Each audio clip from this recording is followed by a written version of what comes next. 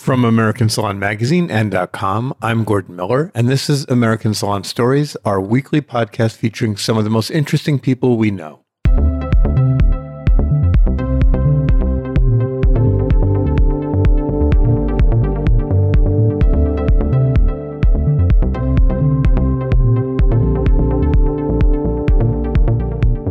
So we're going to start today's American Salon Stories podcast with a little behind-the-scenes insight. I'm actually in a hotel room in Denver, Colorado, and I have our guest by way of Skype. It is 7 o'clock in the morning, LA time, where we have return guest, one of my besties, one of my favorite people on the planet, Nina Kovner. We both got our coffee. Nina, are you there? I am, Gordon.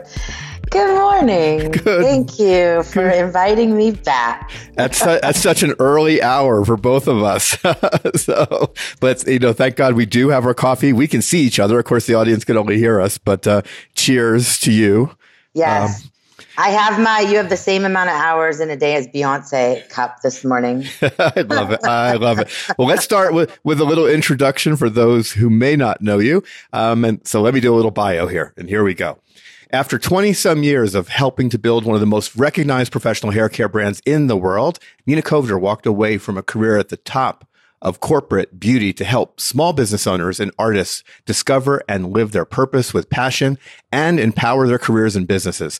As Chief Awesomeness Empowerer at Passion Squared, Nina wakes up every day saying to herself, how am I going to help people create awesome today? My dear friend and return guest, Nina Kovner, is one of the smartest people I know. She's a thought leader and role model in social and digital media and an American Salon favorite. Welcome back to the American Salon Stories podcast, my good buddy, Nina Kovner. Thank you, Gordon. And thank you to everyone that is listening. It's so crazy that I remember when we recorded the quote unquote test podcast. And oh my gosh, look at what's happened. You've done such an incredible job. And I get so much feedback from people listening to all the stories with all the awesome humans that you've had on this podcast since it started. And it's just an honor. Thank you. Congratulations. Well, thank you. And that test became our very first American Salon Stories podcast. And thank you for that. And I'm so excited to have you back as a return guest. So let's get started with you telling us about Passion Squared.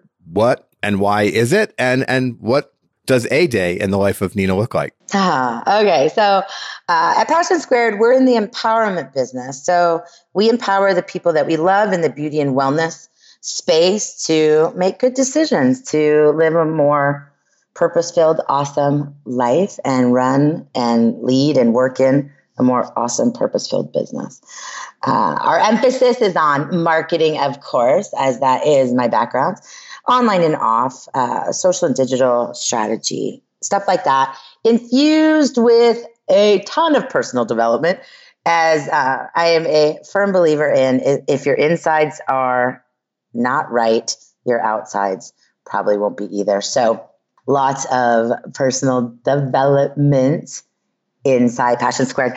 A day in the life of me, it just doesn't sound very interesting. There is no typical day, quite frankly, but I start my day with an Americano because I don't know any other way to start the day. I'm with you. And pre-Americano, I do my gratitude list. I pray. I think that may be shocking and surprising to some people because I am not a religious person, but I very much believe in the power of intention. I believe in the power of manifestation, and I believe in the power of prayer and gratitude. So that's always at the top of my list in the morning. Of course, I'm always spooning Courage Jude and Faith Marie, my two children, my fur children. And then, probably like many of you guys listening, you probably jump into Instagram or email or whatever. So I'd love to add to that list going to the gym, which is literally 3 floors below me. And for some reason, that doesn't always fit into the morning. So the rest of the day, I'm just helping people. I could be prepping a talk. I could be building a workshop, could be building a program. Like I just launched a new program this week, Social Beauty Intelligence. I'm engaging with my A-School members and creating, building relationships, building relationships, and creating. And then on a personal side, lots of time with family. Well, one of the things that you do better than just about anybody I know is give great advice. And so it's one of my favorite questions, and I'm going to turn it a little bit in the opposite direction for you, but share with the audience the best advice you've ever gotten professionally, but as it relates to social and digital media, and why it might be of interest, helpful to our audience. The best advice I ever received around social and digital came from someone that many of you may know, and that's Gary Vaynerchuk. I stumbled upon Gary in around 2010, and that was when The Thank You Economy came out. That was one of his early books.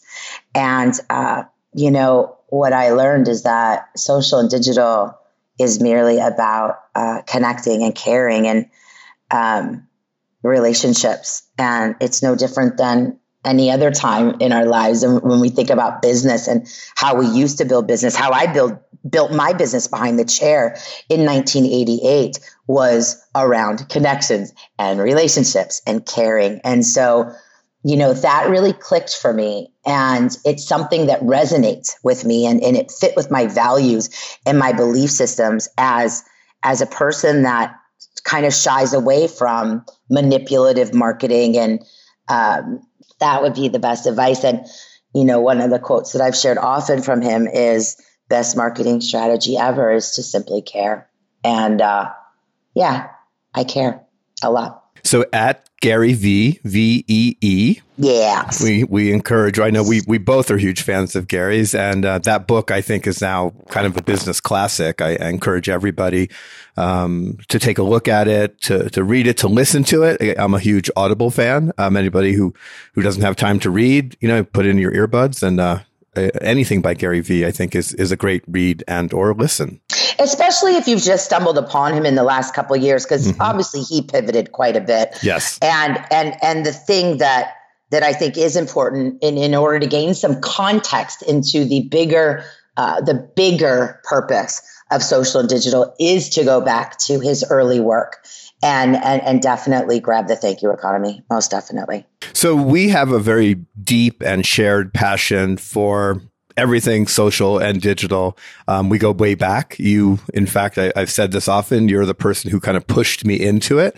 Back in the day when I was executive director at the National Cosmetology Association, and you were with Paul Mitchell, and over breakfast in LA one day, you started talking about Facebook, and you literally pushed me, because all I could think of was Farmville and Scrabble. And, I thought social media was a very personal experience, and didn't quite yet make the connection to professional, which actually very few people had at that point in time.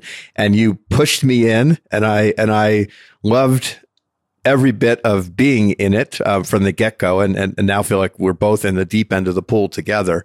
So there's so much we can talk about, but I kind of want to start big picture. I think, you and I love context, and I think this offers some.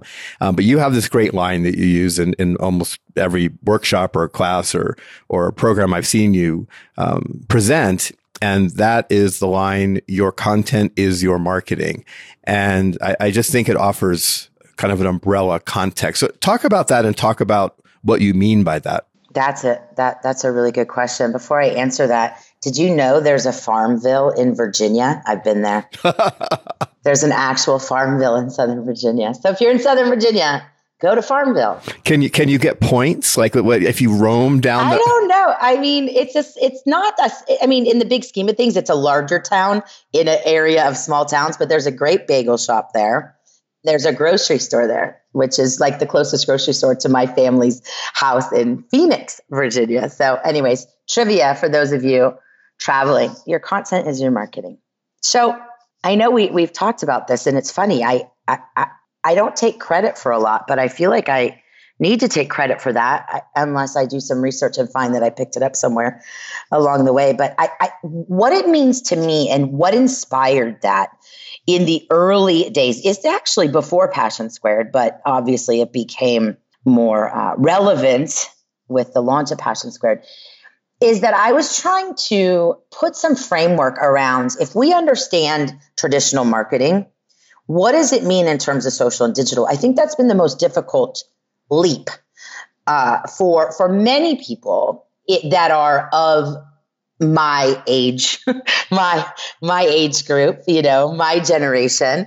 I'm going to be 51 in a couple months. And, in the early days of social, people are like, it's a kid's game and it's kids and it's this, is that, which we know now is most definitely not the truth. But I was trying to figure out how to frame the importance of how we show up every day online representing our business. And your content is your marketing really speaks to everything we do in the online space. It could be the language that we choose to use. It could be the brand identity and graphic treatment that we choose to use. It could be the way we frame our pictures. It could be which platforms we choose to show up and engage on. It could be how we craft newsletters or whether we choose to do a blog or whatever, because at the end of the day, marketing is about the stories we tell, right? And so the online space is simply just a bunch of places to share stories, thus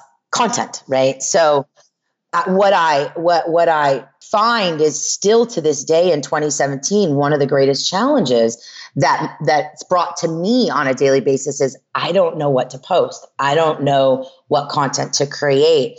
And so I back that into, well, your content is your marketing. So let's take a step back and look at what's your brand, right? And that's why obviously brand is such a big part of Passion Squared, because it's highly misunderstood, particularly since the social and web, have evolved, and it's also changed, But the bottom line is if you understand the brand purpose, you understand what you stand for, what you believe in, who shares those values, that target audience, and your promise, what you deliver and how you deliver that experience, then the content's going to flow, because Passion Squared is about empowerment. We're about truth and authenticity. So the content, whether it's a vlog or a live or a newsletter or a program that I develop or a service that I offer or a product or whatever, it's all centered around those core values and targeted towards that audience of one.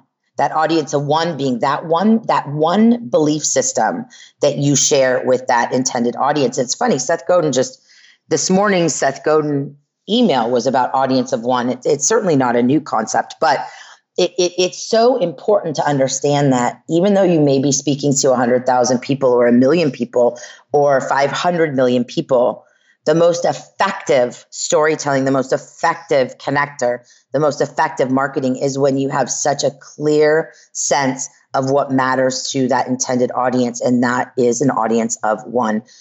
And so that circles back to your content is your marketing. So the stories that we tell are going to allow us to connect us to our people, because the stories that we tell are going to resonate on an emotional level with those we intend and want to engage with. When they feel an emotional response around the stories that we tell, they could potentially take an action, make a decision to click, book, call, purchase, follow, share, whatever. So it's simple in concept, but what's not simple is if we don't really take the time to understand the intention of our business or our brand, who our audience is, what our promise is, all of that, then yeah, it's kind of like grasping at straws. Like, I don't know, I'll just share some meme, but there's no intention behind it. And so I work really hard with my clients and my community to help them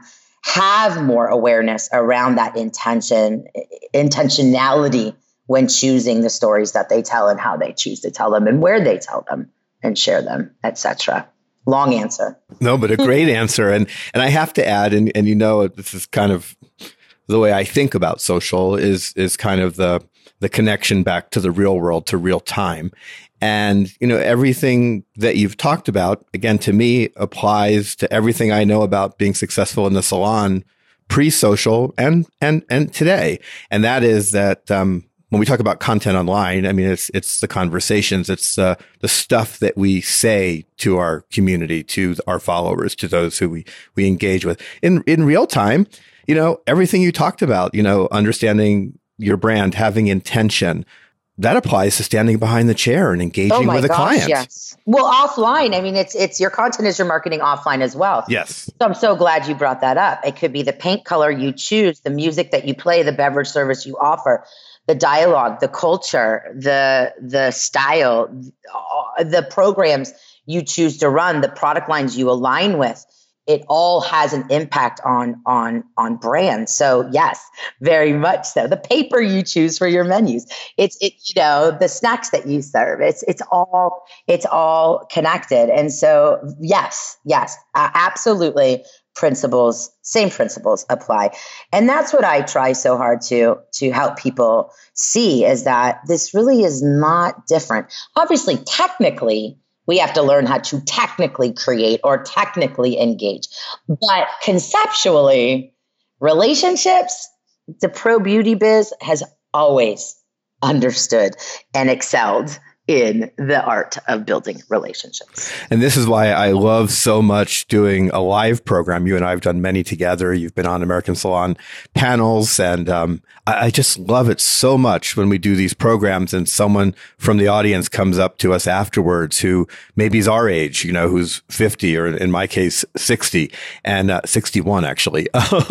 But who's kind of new to this or maybe stayed away from it, and they have the light bulb go on when they hear about this connection between what they already know and how they can apply it to social and drive further success. Yeah, totally. It's the best feeling in the world, right? I mean, that to me is empowerment, right? That's when people go, I got this. And I mean, what better gift is there? I just posted about that on Instagram this morning. It's such a gift to be able to connect with people on that level.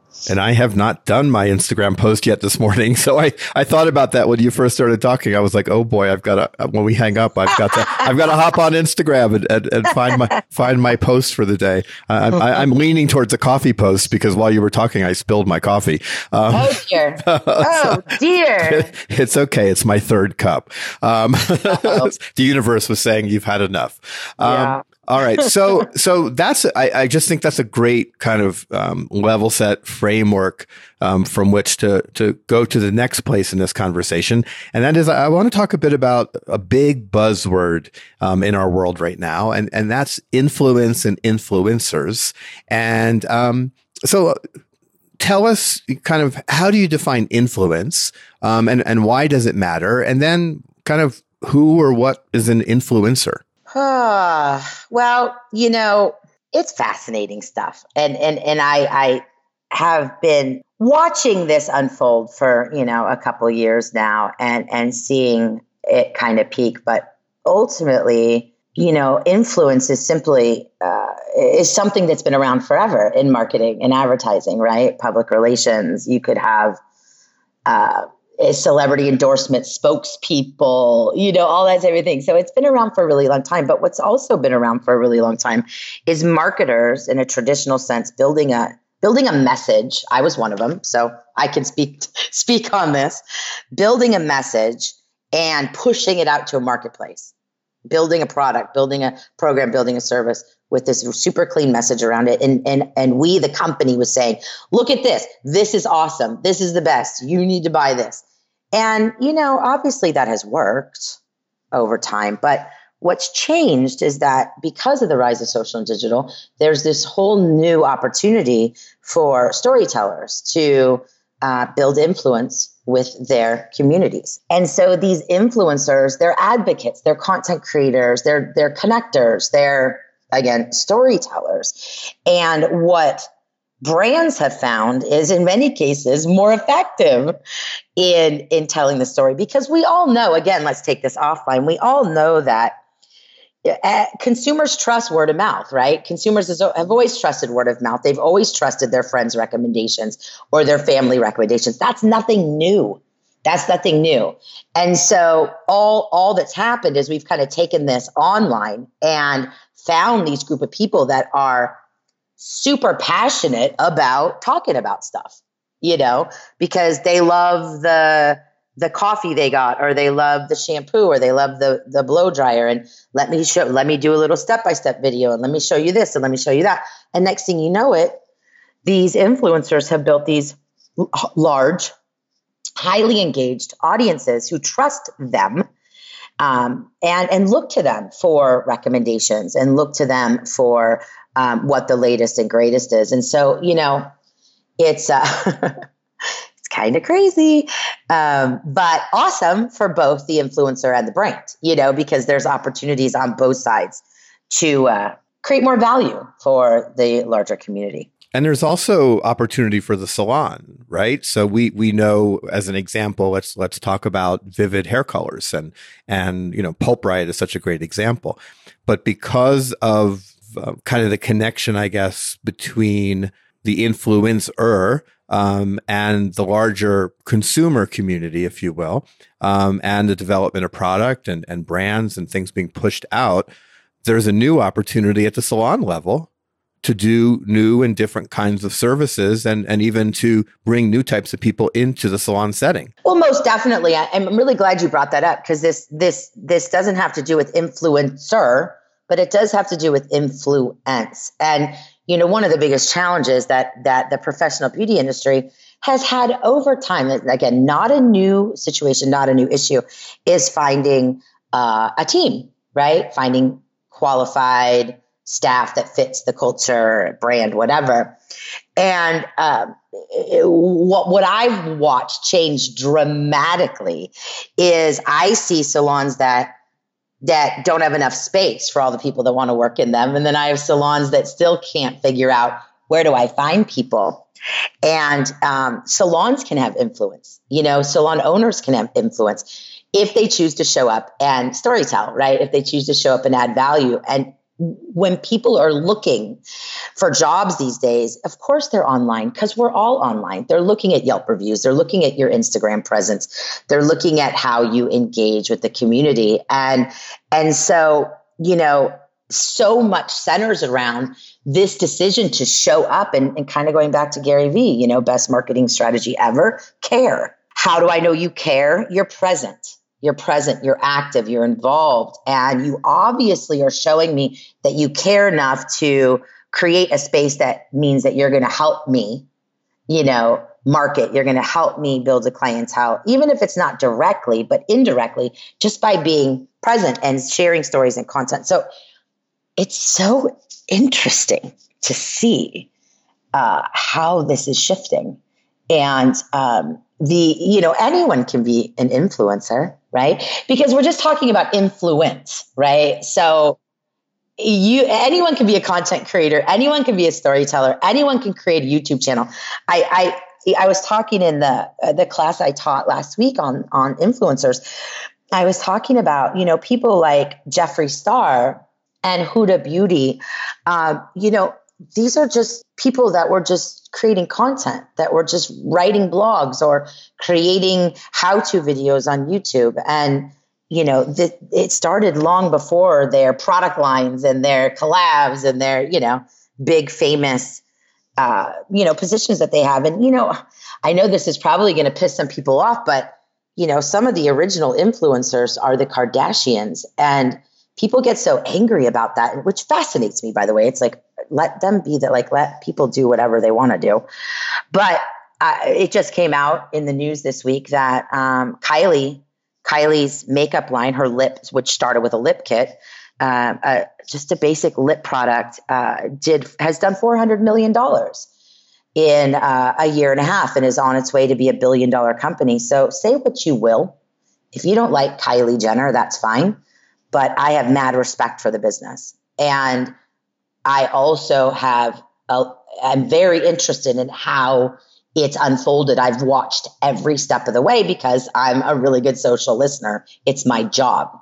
And so watching this thing unfold and to see what it's grown into just says so much about the power of influence and the power of storytelling. And I don't really know anyone more engaged on social than Kylie Jenner. And she Snapchats all day long. She creates content for Instagram and creates content for her app. And, it's just an example of what's possible today.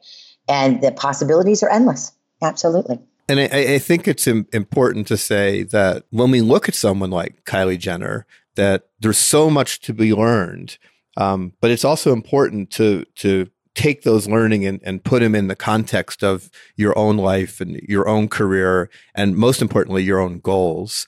And because I think some people get kind of intimidated, they look and they see not only the Kylie Jenners, but the Guy Tangs and our friends, Jenny Strebe and, some Heather Chapman and Larissa, who are absolutely brilliant. And then at the same time, and you mentioned Seth Godin earlier, and I want to go to a shared favorite book, and again, a highly recommended one from Seth, and that's Tribes.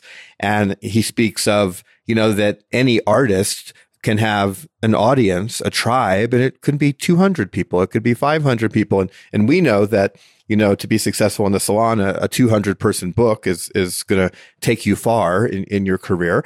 And an audience of several hundred or 400 or 500 of prospective clients can literally change your life. And it's not only okay, but it makes a lot of sense to have that kind of focus. So talk a little bit about that. Most definitely, because all of these examples definitely have those lessons in them. And again, like the example of Kylie Jenner, consistency, showing up on the platform, knowing your audience, creating value for your audience. It could be literally 100 people. It could be 100,000. As you know, I've never been a big fan of focusing on followers. I don't believe in followers because I believe in tribes. Like, obviously I'm a fan of that book and, have read it several times it's been out, I think, almost a decade. But I definitely have seen over and over and over again, people that have very highly engaged, very targeted, very specific audiences create incredible businesses. So yes, it's not the quantity. It's never been about the quantity. It's about the quality. And Passion Squared's a good example of that. I mean, you could look at my Instagram followers and think, oh, wow, like that's big, but it's not how I run my business. I run my business very small. I run my business very focused and very specific. And I've managed to create a business and have significant influence over a very small group of the larger group in again, the industries that I work in. So it most definitely is about your goals, your objectives, what matters to you. And you can create anything you want to create, no matter what the group is. I think the thing that's important, though, to again, remember is as you're building community, understanding that one of the core concepts of tribes is there needs to be a shared belief and a way to communicate, and so it kind of goes back to brand. And when I was talking about with like brand purpose and promise and really understanding that audience, your people, is that what is that shared belief? You have to identify that. When you identify that, you're absolutely right. The number of people becomes irrelevant because they are so highly engaged with you and will literally purchase and connect and engage with anything you have to offer. And tell their friends. And again, I want to use you as an example because you kind of referenced it a little bit. I mean, if someone, casually goes and looks at your Instagram page, you've got, 40-some thousand followers. And I think sometimes when people hear these kind of conversations, they have that kind of, visceral reaction of like, oh my God, well, they said that, but yet, oh my gosh, 40,000 followers, I'll never be that. And what I want to say about you and that number, which I love and find so fascinating. You and I talk regularly for a very long time about social and best practices and how you do this stuff and the things that we're learning. I've never, ever heard you once talk about an effort to grow the following of Passion Squared. I've never heard you talk about a number. I've never heard you talk about a goal. And yet, it has happened organically, authentically. And I think that's just really important to say because your goals, your focus are very different than that. Yeah, because, I'm glad you brought that up as, it's something that I guess I don't talk about. And you just gave me some content ideas. Thanks. I just got a new blog idea. This is the way content works, guys. Again, your content is your marketing. What Gordon just brought up really fits with what I'm talking about. I haven't talked about it lately. But I have always been of the belief and philosophy that business is a long game. a long game. And I believe in cultivating and nurturing stuff slow. I believe in infrastructure and only building to that point to which you can deliver exceptional customer care. I've been very vocal about my concerns with double booking and triple booking and overbooking because the experience gets tarnished and it sucks. And that's not good for business. You may make the extra $100 today, but you're probably going to lose $600 with a shitty Yelp review. Anyways, so that kind of fits into that bigger belief system that I've always had, which has nothing to do with social. It has everything to do with what's the right thing to do and how do you build relationships. And for me, because I've chosen to stay a very small business, I'm not looking for, making a big company. I already did all that. You know what I mean? Like I already did all that. So for me, it's about, and I say this often, slow, steady, and strategic. And the slow and steady part is how I choose to build community. And the strategic part is what's my intention?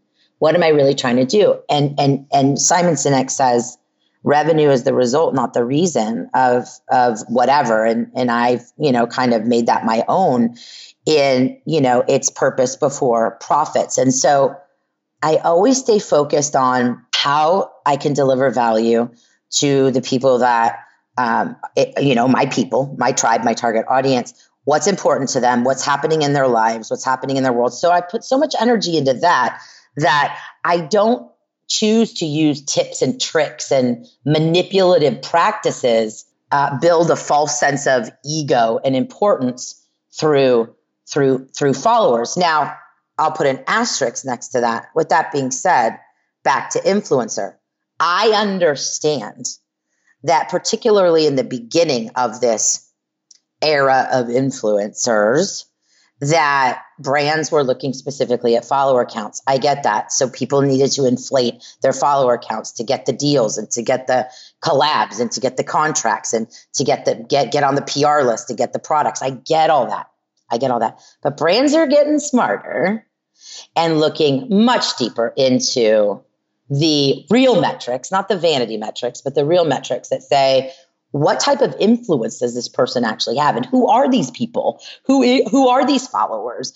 Are they randoms or are they actually aligned with our target audience and who we'd like to engage with? And what is their depth of reach and their depth of engagement? And how do they storytell and how do they create content? And all these things that really kind of move away from these inflated follower counts into what really matters was this person's voice has influence over an audience that we care about, and they're an awesome storyteller, a great content creator, and we want to align our brand with theirs. So again, another kind of long answer, and I know I kind of moved it back into the influencer thing, but I think it's important to remember that I don't want people to think I'm naive in this game. I get it. I never set out to be an influencer, and I'm not an influencer. I don't get paid to post. I don't do anything like that. I support it all the way. It's just not something I did. So I just don't believe in that short-term stuff. I don't believe in short-term marketing. I don't believe in fear tactic marketing. I don't believe the internet marketing is like, you're broken, and if you take my 5-step, whatever, your life's going to be saved. I just don't believe in any of that. Or here's a free book, I'm going to save your life and just give me your email address. It's just not my style. It doesn't mean that it doesn't work. It works great. People sell millions of dollars in courses and stuff online every day. It's just not my style. It's never been my style. It doesn't align with my values or beliefs. Therefore, the follower count is not as significant as the connection and those ultimate results of the connection, which is, relationships, referral revenue. And if you do a good job, you retain people, and then you start all over again. Well, I think one of the things that just popped into my head as you were talking about that is when we talk about the definition of an influencer per se, because I look at you certainly as a person of great influence, and yet you're not an influencer. And why are you not an influencer? I would say, in reaction to what you just said, because it's not in your job description. I think influencers, by definition, it's kind of their job. They're either getting paid to do it, they're getting stuff to do it. There's, or they're getting themselves ready to get paid or get stuff, with the hope. To me, again, it's like, are you an artist who works in a salon and does great hair and people appreciate and value what you do? Or are you a platform artist, a person who stands on a stage and gets paid to do it? Or maybe a budding platform artist who goes in and works for no pay for a brand because you're kind of working your way up the ladder. Does that make sense? Oh, most definitely. And these are the quote unquote new educators. It's just they're doing things on their terms, not the brand's terms. They created a personal brand before the brand showed up to say, let me give you products.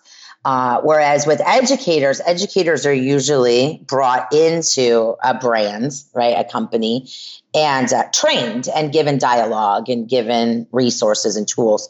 They're not the same. They're most definitely not the same. They're not the same in many ways. But interestingly, there is a convergence, and we see it happening. They are becoming somewhat the same. We now see influencers with very deep relationships with brands, and those brands are bringing those influencers on retreats, and they're training them to kind of up their game in presentation skills and standing on a stage, because now we have influencers who've moved but have added the platform of real time to their social platform. Yeah, I don't, this is really going to probably be controversial, but I was having this conversation recently, and it's interesting because you're absolutely right. The influencer is converging with the traditional educator.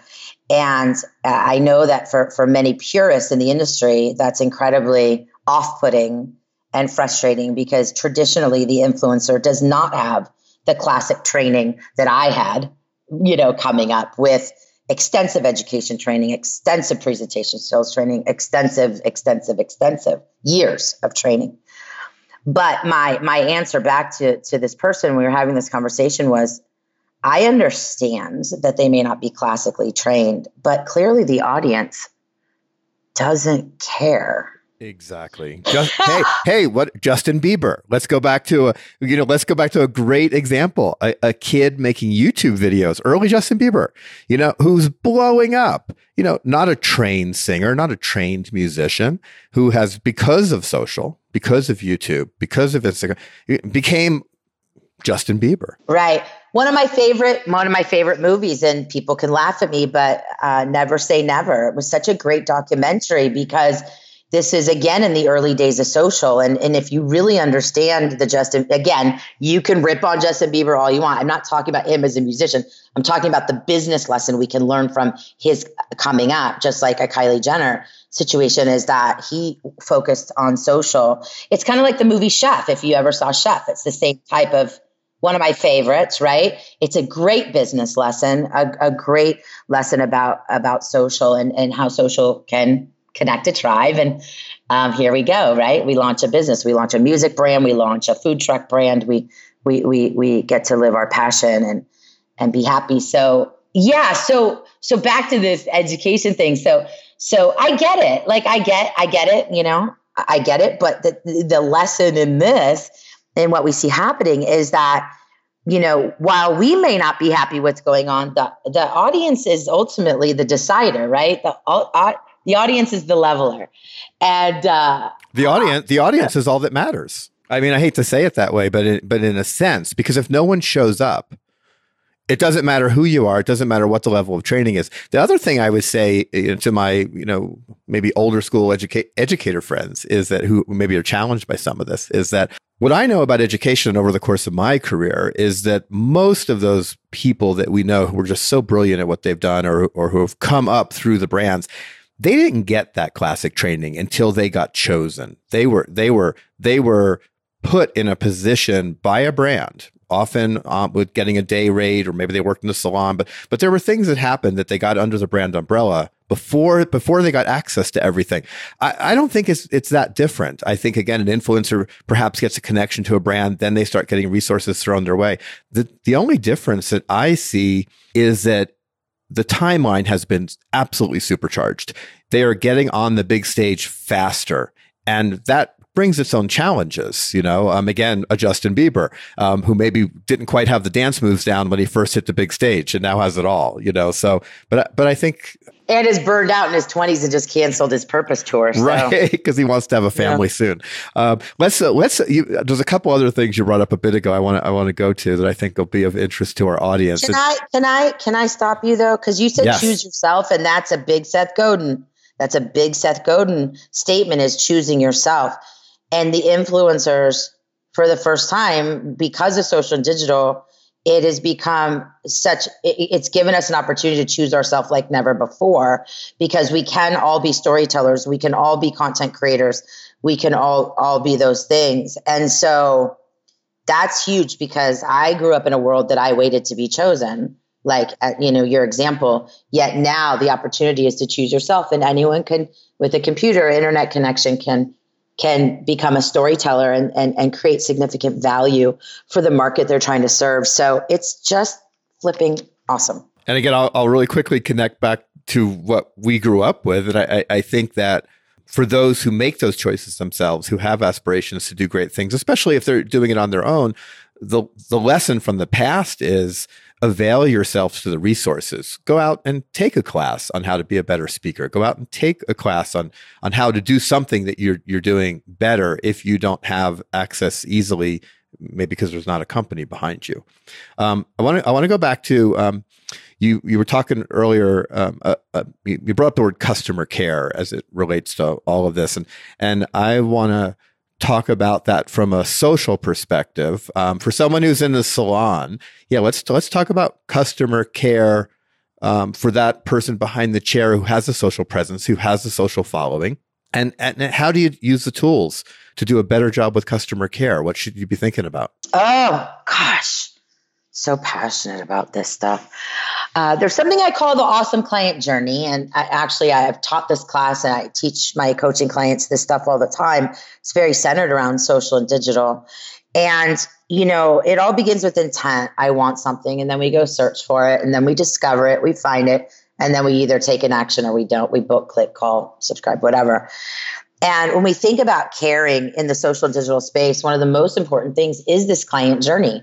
The best way to show you care is to be present, to respond, to reply, to make booking easy, to make confirmation easy, to make reminders easy, to make checking in easy, checking out easy, to have some sort of post follow-up system. It could be text or whatever. There's so many ways to show we care. Answer your DMs or answer your emails, or, those types of things in terms of that experience. And what I find is happening, which is a disturbing trend, but certainly fixable, is because of the rise of social and digital, and because of the rise of the independent doesn't have the infrastructure to handle the demand. And so we've all seen them. The person, God bless them, love the people, don't love the behavior, gets on Instagram or Facebook and says, effective immediately, you guys all suck. And, if you don't show up, you're dead to me, and blah, blah. And I don't blah, blah. And it's like, wow, like, oh my gosh, no, don't do that. Don't do that. When we see things happen, a break in customer care, whether it's no shows or cancellations or showing up late or not having good communication, that's on us. We're the business people. We're the owner. We're the leader. And so we have to look at our infrastructure. We have to look at our systems and processes and see if they're actually customer friendly. Are they customer friendly? Because they need to be. Now, of course, set healthy boundaries. If someone's a repeat offender, canceler, no-shower, that's a whole different story. That's not what I'm talking about. But one thing happens, and then everyone goes ballistic around, and goes on this public rant against customers, which, if you were my service provider and I saw you bitching out clients socially, publicly on social platforms, I would no longer be a client. So it's just not cool. And the good news is when you have these hiccups in your business, it's a great opportunity to say, something may actually be broken. So I'm not going to blame my clients. I'm going to take a step back and assess the tools, the technology, the systems, the communications. Maybe I'm too booked. Maybe I'm overbooked. Maybe I'm not putting aside, the time I need to manage my business effectively, to create the most awesome experience, to care for my clients. There's all those things. And any of my clients that are listening to this podcast will be like, oh yeah, Nina will never shut up about that. But it's so incredibly true. So while this independent movement has created incredible opportunities for people to become small business owners with, very little upfront investment and to have the freedom and live their lives and go to Coachella or do whatever, that's all awesome. But where the opportunity lies is in using the technology that's available and the tools that are available to build a tight system to create this seamless, beautiful experience for your clients throughout, from discovery to post experience. It's just all so important. And so it's possible. The tools are there. You just have to care and take the time to create a system and process that works for you. And that also makes me think of something that a good friend of ours, Michael Cole, talks about a lot. And that has to, shout out to Michael. The talking about followings and connecting the dots to customer care, really. Michael is very passionate to his audiences about maximizing the number of your clients who become your followers.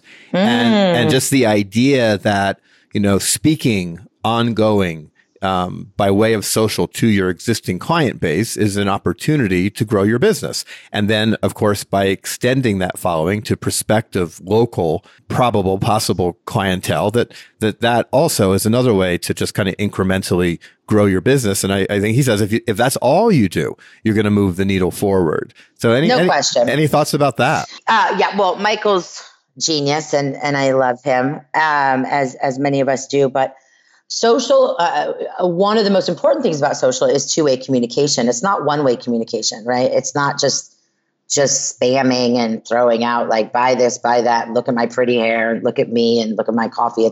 It's about a two-way conversation.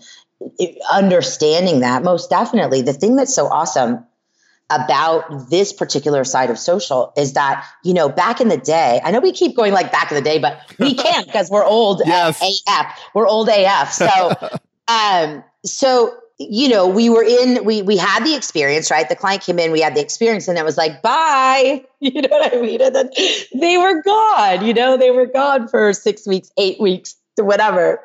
Now we get to keep that relationship and conversation going in between experiences. And that to me is like the coolest thing in the world. And I'll tell you that, kind of back to bringing it back to me and my approach. That's very much my approach, right? That's very much how I do businesses. I am hyperactive on social platforms with my existing clients. And I mean like super active. And the reason that is because that's showing I care. I care. I'm watching you. I'm paying attention, which is only going to make me a better coach and you a better, awesomeness creator. So very much so, because when we think about the technical side of social, as we engage with our existing clients, those stories, those interactions and those communications go out to others, right? They go out to the friends of the client. So again, word of mouth, word of relationships, word of mouth, referrals, revenue. It just kind of goes all back to that. So, and another thing, Michael talks about, which I love, and we share this belief system back to that number of followers. I have clients that have 500 followers and get 3 clients a week. And Michael works with people like that as well. And he's shared some of those examples in his Thursday Facebook Lives. And this is the truth. This is the real. And there could be someone with 100,000 followers that isn't getting any referrals or that isn't selling any product or whatever their, thing is, their objective. So again, it goes back to that quality, that intentionality, the ensuring that you have the right people in your corner, in your tribe, in your community, and just serve them, create value, show up, have conversations, connect, love them. And, it's all good. And when you say 3 clients a week, you mean 3 new clients a week based on referrals. And the nice thing about being old and having in this industry, having, a long experience, but also as two individuals who are very young in the way we think about social and digital. I'll say that, people can think what they want about that, but I'll say that about us. But when you connect all that, I think part of what we bring to the conversation is 30, 40 years of observing and learning. And we know that this is not a complicated industry. It's not easy, but it's not complicated. And it goes back to, building referrals, doing the rebooks, making the recommendations, all the classic stuff. And what's so fantastic about today's world is we now have more tools to do what has always worked. So the business hasn't changed. We just have more efficient, more effective tools that we can work with that relate to everything that we've talked about in this podcast. You know what I think has changed? I've been thinking about this a lot the last few years. What I have seen change is, it was always about volume. more, double book, triple book. It was always about productivity and blah, blah, and stuff per hour and all that stuff. And, I'm trying so hard not to cuss. So asterisks. That's okay. I know I didn't cuss, but I was gonna. I was kind of waiting for it. I know. I want at least one. It wouldn't be a Nina podcast. I respect American Salon and you, and I know that's not something you guys do. So I'm trying really hard. Anyways, so it was all about productivity, and experience was kind of back burner stuff. And what I mean by that is that quality, face-to-face, one-on-one, meaningful connection, blah, blah, blah. And what I'm seeing that people are changing the way that they book, and people that are really valuing these higher price, longer experiences. And I'm generalizing. Obviously, different brands do different things. There's room for express stuff and all that stuff. But in general, I'm seeing this shift towards quality experience, because one of the challenges that has always been around is, as a hairdresser, you asked me to do a million things. You asked me to greet the client. You asked me to get my station set up. You asked me to read the history on the client card. You asked me to do an in-depth consultation. You asked me to do a shampoo. You asked me to do a great haircut and a great color. And then you asked me to sell shampoo. And you asked me to hand out business cards. And you asked me to pre-book. And it goes on and on. And hairdressers inherently by nature have some degree of anxiety, particularly when starting out. And so if you give me 45 minutes to do all that, I'm sorry, something's going to slide. And I was taught at a very early age in my career, change the system, change the result. Change the system, change the result. And I feel like I'm seeing a shift in changing of systems that are allowing for more quality experiences. And those ultimately are creating those deeper connections, which people give shout outs online. You have time to capture the experience. People, are struggling with content creation. Well, if you can't just add that to an existing reservation. Like if the system, if it was a 45-minute thing, then all of a sudden you're going to add 15 minutes to capture the experience. Well, then you're always going to run 15 minutes behind. So anyways, I have seen people open up to creating more one-on-one experiences with their clients and charging for that, I don't know. I like it. And I love it because I think the foundation we talked about a few moments ago, none of that changes. But what you just addressed, again, going back to our favorite word, context, really relates to what's happening in the bigger economy of this country.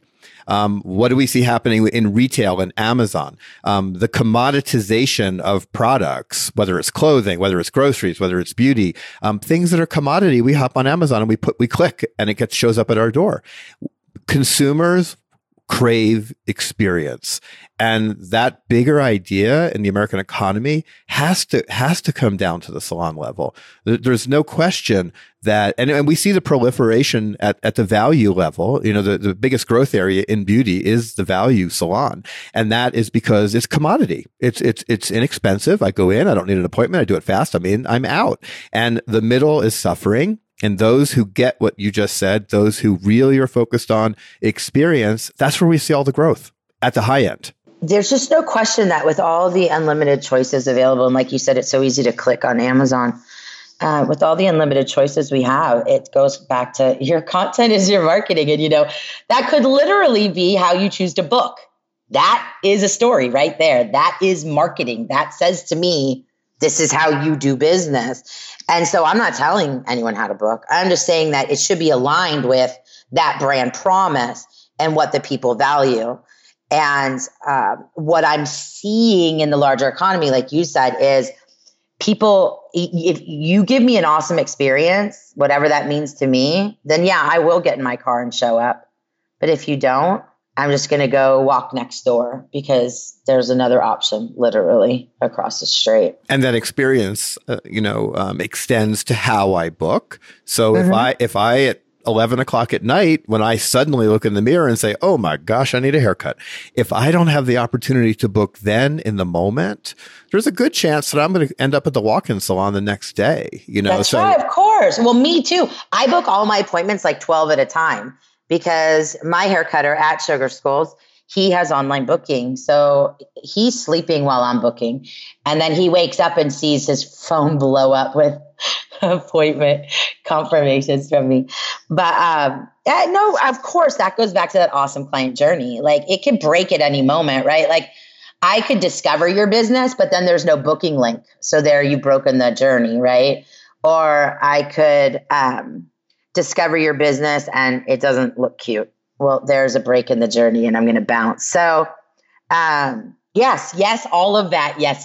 So I'm so loving this conversation. And I have to point out, that we don't rehearse these. I don't send you questions in advance. I just have a couple questions that I warn people I'm going to ask. And when we hop on and start our Skype, I maybe give you a couple bullet points, but we just kind of riff off of each other. And I've loved our riffing today.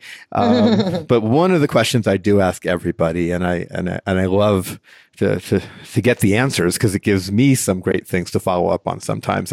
And that is, what, Nina, might you be reading, watching, listening to, obsessing about that you would recommend to our audience? If it's something you think they might benefit from. I limit my reading. I as a content creator and storyteller and a very experienced marketer, I'll admit this. I talk about this, but I very rare that I pick up a book because, I have to make sure that what I'm talking about is, true to me and my stuff. But on a personal side, I love Danielle LaPorte and I'm reading White Hot Truth. I've actually never read one of Danielle's books before. This is the first one. And it's very much about empowerment and authenticity and personal development. And so I'm kind of into that right now because I'm going through one of those kind of evolutions personally. So if you're into seeking and going deep, I love White Hot Truth by Danielle LaPorte. I have one more episode of The Handmaid's Tale. Oh, I can't go there. So no spoiler alerts. But I do love a good Netflix binge. But where my energy and focus has been all year and continues to be, and one of the reasons I'm traveling less this year and saying no more to opportunities that are maybe out there is because I'm focusing a lot on infrastructure at Passion Squared and systems and processes and operations to help better create a more awesome client experience, serve my community, and building and developing the program that I'm launching this week. I mean, that's really like, I have learned through the years that we move towards what we focus on and we can only focus on one thing at a time. And I know that there is a passion for learning out there that I applaud and admire, but I'll put an asterisk onto that. But if you find yourself in constant learning mode, when do you have time to take action on that learning? And so I challenge my clients and I challenge my greater community at times to stop consuming and start creating. It's tough because there's vulnerability and risk and fear when it comes to taking that step outward into creation mode and action mode, because what if it sucks? What if we fail? What if nobody likes it? What if the haters get on my comment thread? What if?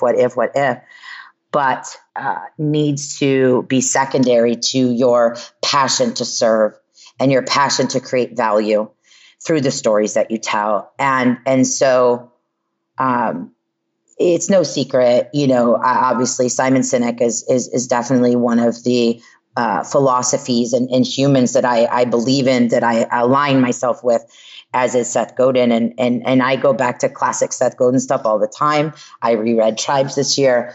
But I try to limit my intake and try to put emphasis on action. Well, then you just brought up another great resource in that, and that's Simon Sinek, Start With Why. Mm-hmm. Yeah. And, again, I recommend it to everybody. I want you to let people know how they can find you and Passion Squared online, but I also want you to, as you lead into that, talk for a moment about your A School, because I casually bump into unexpectedly so many people who participate in A School, and talk about passion, about Passion Squared. That group of people are passionistas if ever there were some, and it's because of what the value that they get from what you are providing. So what is A School? And then tell us how people can find Passion Squared and Nina. Awesome. So I created A School I started it in 2013 and finished it in 2014 and launched it in 2015.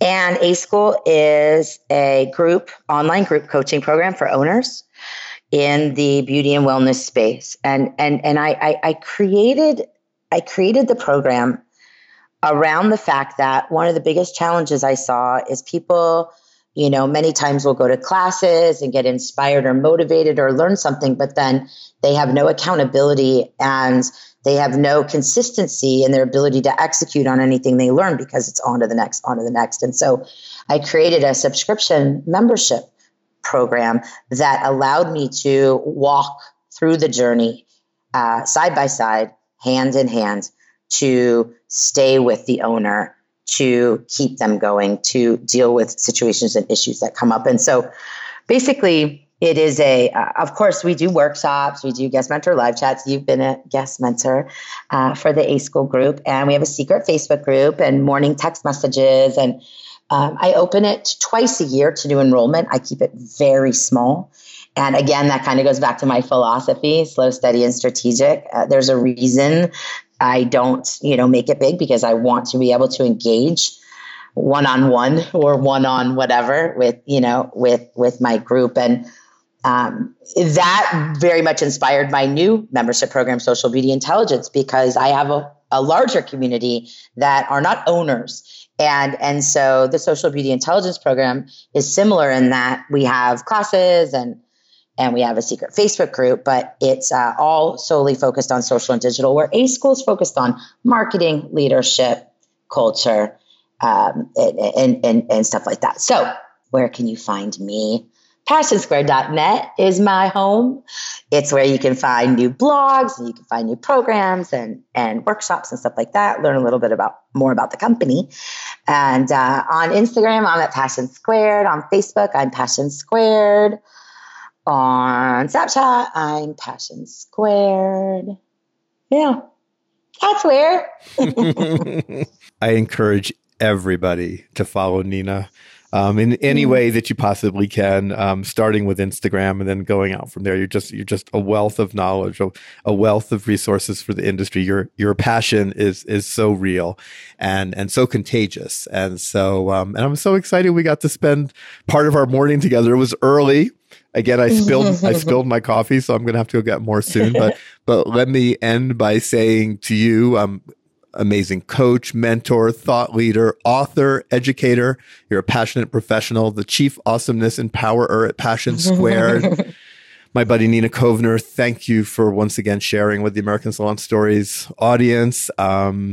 Love you. And I'm just so happy that we got to share this with our audience today. Well, thank you, Gordon. It's always such an honor. And I love you so much. And to everyone listening, Thank you for all the DMs and the emails and the messages and everything. I just, what a gift, what a gift it is to create value and serve the people that I love. And this podcast that you created, Gordon, has just had such an impact on so many, and I hear about it all the time. So again, congratulations and keep going, because it just is, it is, and you are a gift. Thank you so much. Thank you, Nina. We'll have you back for a third time soon. Bye. Bye.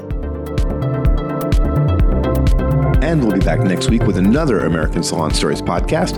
In the meantime, we hope you will follow American Salon on Instagram, where we are known as American_Salon, on Facebook at facebook.com/American Salon. That's all one word. And of course, on AmericanSalon.com, where you can also subscribe to the Daily Beauty Fix e-newsletter. This is American Salon guest contributor and Hairbrain CEO, Gordon Miller, and I can't wait to bring you another American Salon Stories podcast next week.